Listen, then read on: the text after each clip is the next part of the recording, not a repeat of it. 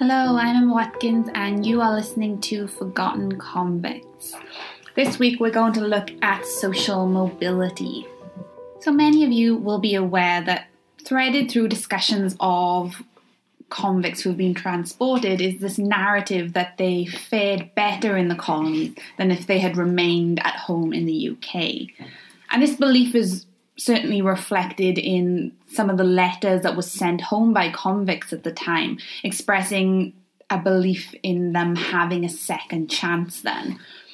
And in these letters, they expressed how if they were industrious, if they remained sober, they would prosper in the colonies. And this has been supported by historians like Portia Robinson and John Hurst, who argued that the colonies offered a greater opportunity for kind of self-advancement and freedom than back home. And similarly, Robinson suggested that there was upward mobility for convict women through employment and through marriage. And so for those convicts who didn't succeed then, it was because they were incorrigibles who chose not to take advantage of the available opportunities. And of course, this argument, as Daniels has pointed out, positions Britain as creating criminals through social circumstances, whereas in the penal colonies, it was character which was causing the failure, not social circumstances. And indeed, as Garton has stated previously, this working man's paradise has been one of the dominant and most persistent national images of Australia. Even the depressions of the 1890s and 1930s are often presented as aberrations in an otherwise prosperous Australian history. And Australian historiography, really up until the late 1980s, followed this narrative that 19th century workers enjoyed advantages in wages, in hours that they worked, in their housing, in their food, which were not shared by those over in America and Britain. And historian O'Brien did redress this kind of historical imbalance in the late 1980s by arguing that there were different experiences according to age and according to gender, and that they were just as important in determining self-sufficiency as class was. And Garton added to this that those who were too ill or too old or simply couldn't find any work were being ignored in this workers' paradise narrative. Nevertheless, there has been this enduring belief that social mobility is a social norm, where class structures and a lack of social capital are less rigid than in other comparable nations. And this remains the case in some areas. However, there has been an increasing global interest amongst academics and the public on this issue of social mobility. Indeed, stalled social mobility has been declared a global issue. And of course, these discussions around stalled mobility imply that there was a period when individuals were not stalled. And there was a study then by Clark and colleagues in 2017, which looked at Australian social mobility.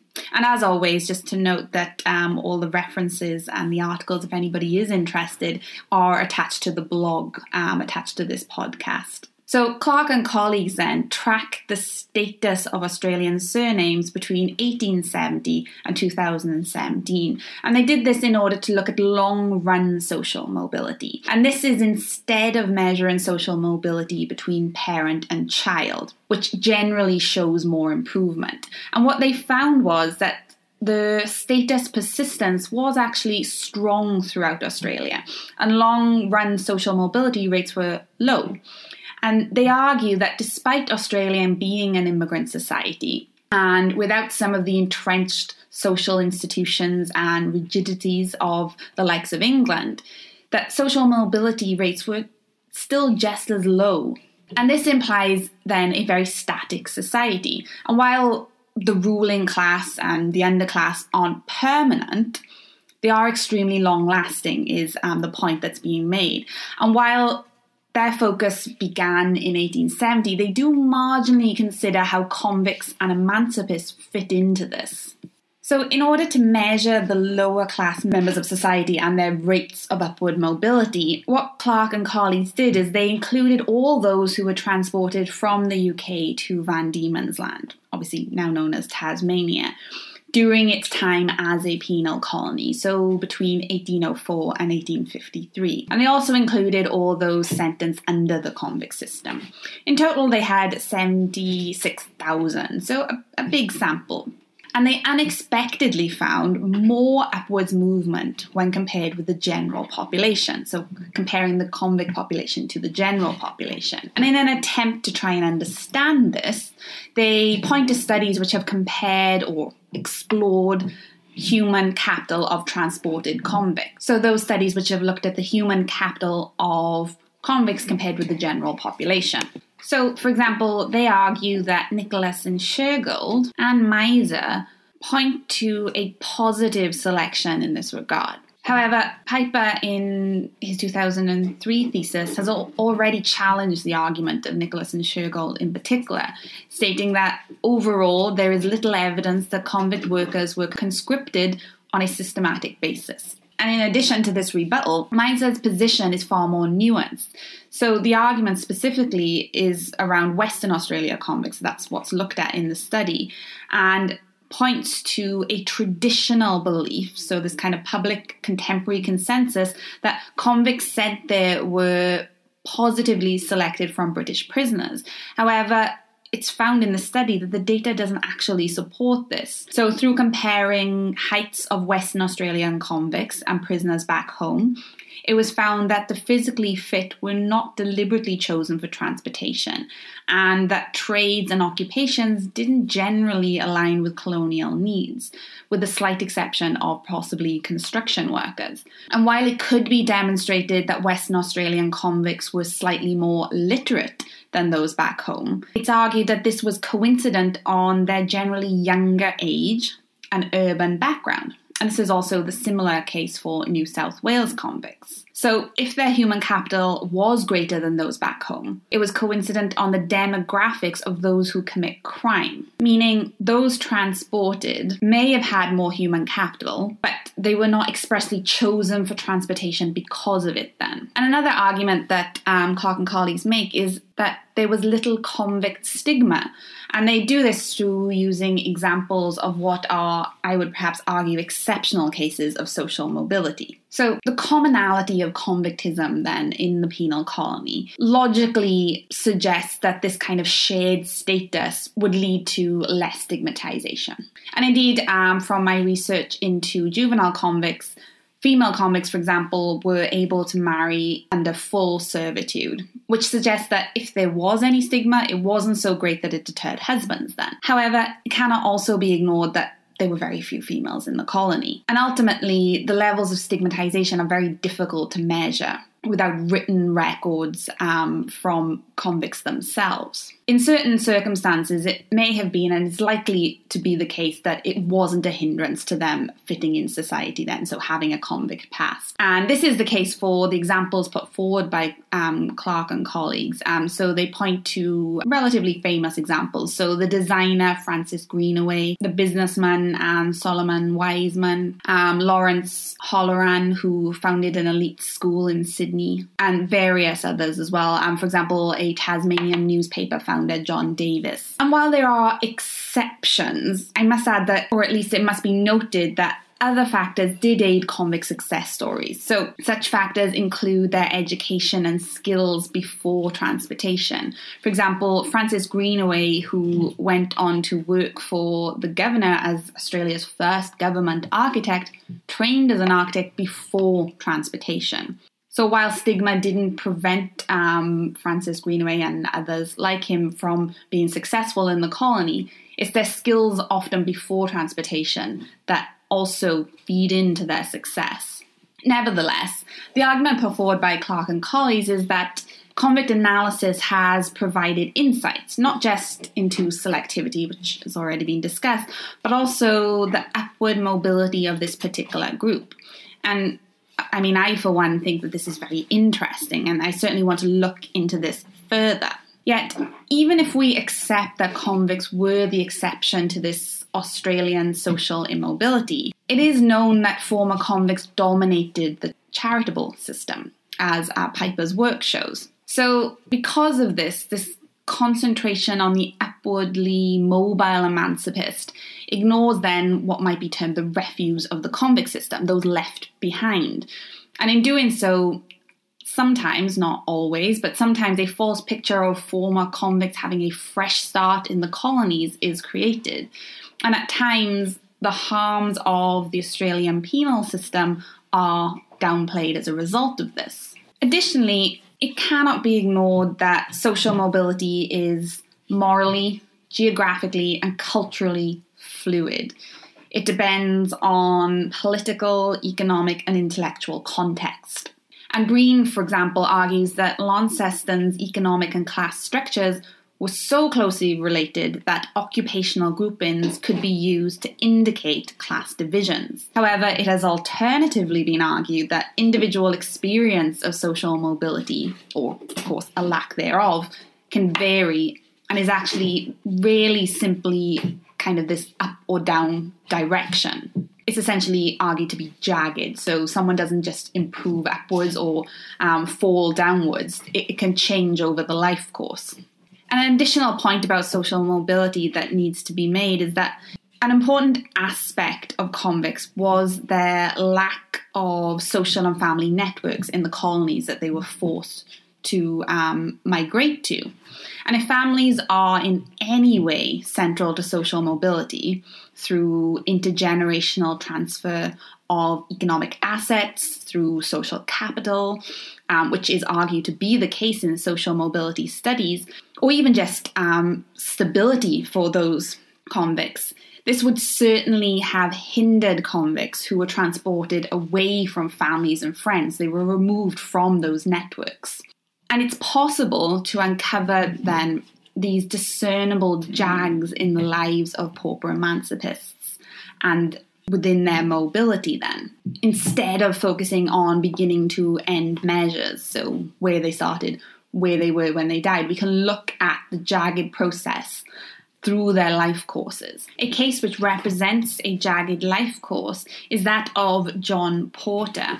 John was born in approximately 1823, and he was single when he was transported at the age of 21, so he hadn't yet married. And this was in 1843 approximately, and he was transported from Middlesex. So John, his parents, and he had two sisters as well, were all living in London. John was convicted at the Old Bailey, the Central Criminal Court in London, for stealing a gown and a workbox. But this wasn't John's first conviction. He had previously been imprisoned for 3 months for stealing boots and 4 months for stealing a stove. So on the voyage over to Australia, John was described by the ship's surgeon superintendent, who was in charge of the convicts on the voyage over, as orderly and as having no previous offences and as having no employment. Indeed, as well as having, of course, previous offences described elsewhere in his records, it's also noted in his conduct record that he had employment at some point as a type founder. So it may have been that while he was trained as such, he was out of work when he was convicted, so this is unclear. And these contradictions in the records are not unusual. His description list within his convict records describe him as being around 5'5" and as being freckled. He had a tattoo of a crucifix on his left arm and a long scar on his hand. And also on his right arm, he had another tattoo, J Heart L. So presumably, while he wasn't married, he did have some form of relationship with someone with the name beginning L. While he was under sentence in the colonies in Van Diemen's Land, he had a number of offences recorded against him. And these were all recorded in his conduct records. His first recorded offence was a status one. So while he was at 7 Mile Creek, he absented himself from the station without permission. This was approximately 5 months after arrival, and his punishment for this was 10 days solitary confinement. While he was still at 7 Mile Creek, but on probation, he misconducted himself by having a pipe in his possession, and this was the following month, and this resulted in 7 days solitary confinement. He was at some point then removed to Hamilton, And there he was insubordinate in, quote, with others in endeavouring to occasion a riot, also breaking out of confinement at night. And this was December of his first year of arrival. This, obviously being a more serious offence, resulted in 18 months hard labour in chains. And it was further recommended in the conduct record that he be sent to a penitentiary. By September 1846, John was stationed at Saltwater River and was absent from work again without leave, so without permission, resulting in 7 days solitary confinement.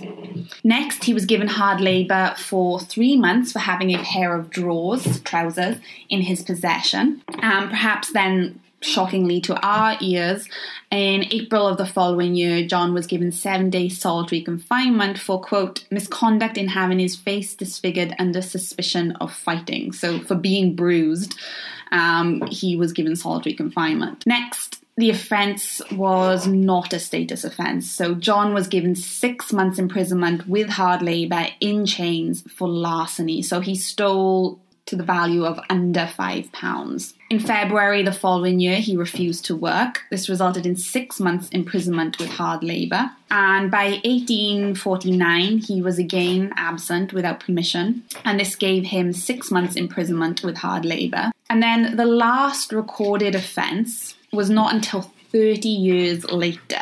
So while he was at Launceston in 1879 at this point, he was given 1 month imprisonment for neglecting to comply with an order to maintain his wife. So his conduct record, given his last offence, would suggest that he did marry. And I attempted to look for his marriage record, and I think I found it. So the connection is uncertain, so I will say that. But a John Porter who was described as free as a labourer did marry in 1853, age 31. And this is the correct age, and John Porter was free, so the convict that we've been discussing was free at the time that this marriage took place. So this is likely to have been him. And this John Porter married Mary Kennedy, who was currently under sentence as a prisoner, and she was a 26-year-old spinster and was transported across on the Duke of Cornwall. In the same year that John Porter was imprisoned for not supporting his wife, he entered the Brickfield Invalid Depot in June 1879. And he left in August when he was discharged by order of the Administrator of Charitable Grants. So he evidently couldn't support his wife or himself at this point. Next, he entered the Newtown Pauper Establishment, so moving to another charitable institution in March 1890.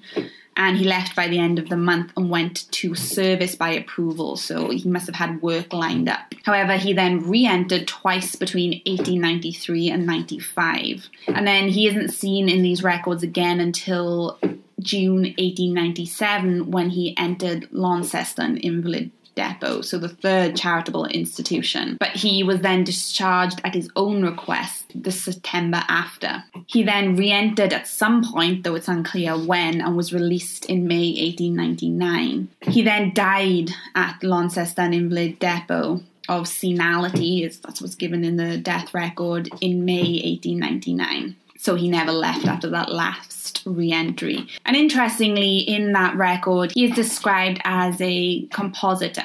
And a compositor is, or was, a typesetter then, which is what was written in his transportation records way back before he entered the colonies. And this was a skilled trade. And as Maxwell Stewart, a historian who specialises in convict transportation, has argued, the employment listed on the conduct records is reasonably reliable. And what this record linkage of John's life certainly demonstrates is the jagged nature of his social mobility. He trained in a skilled trade before transportation, and he was possibly unemployed in his early 20s and committed a number of offences. Upon his marriage in the colonies in the 30s, he is described as a labourer, and then there is a gap in the records. So we cannot know what his employment was in the period of his freedom before he entered the charitable institution. But his death record suggests that he worked as a compositor during that period. And what we certainly do know is that even if he did work in that time in a skilled trade, he was unable to support himself and his wife in later old age. And as such, his life trajectory certainly pointed down at the end of his life. He was repeatedly discharged on agreement with the authorities from the pauper system, suggesting he had some means of supporting himself for short periods. And this is likely to have been seasonal work, yet he kept having to re-enter the charitable system. So I'm looking forward to uncovering more details of others like John Porter to see if there are any patterns and what conclusions, if any, can be drawn. So when I develop this work, I'll be thinking about individuals like John Porter, but also about the group as a collective. So what does their data mean together? And I will be exploring how this group fed into narratives and counter-narratives surrounding social mobility and Australia as a working man's paradise. Thank you very much for listening to this episode on social mobility and pauper emancipists. For the next podcast, we'll be looking at the charitable system itself and how it changed over time. And again, obviously, we'll be incorporating a case study within that. Thank you and goodbye.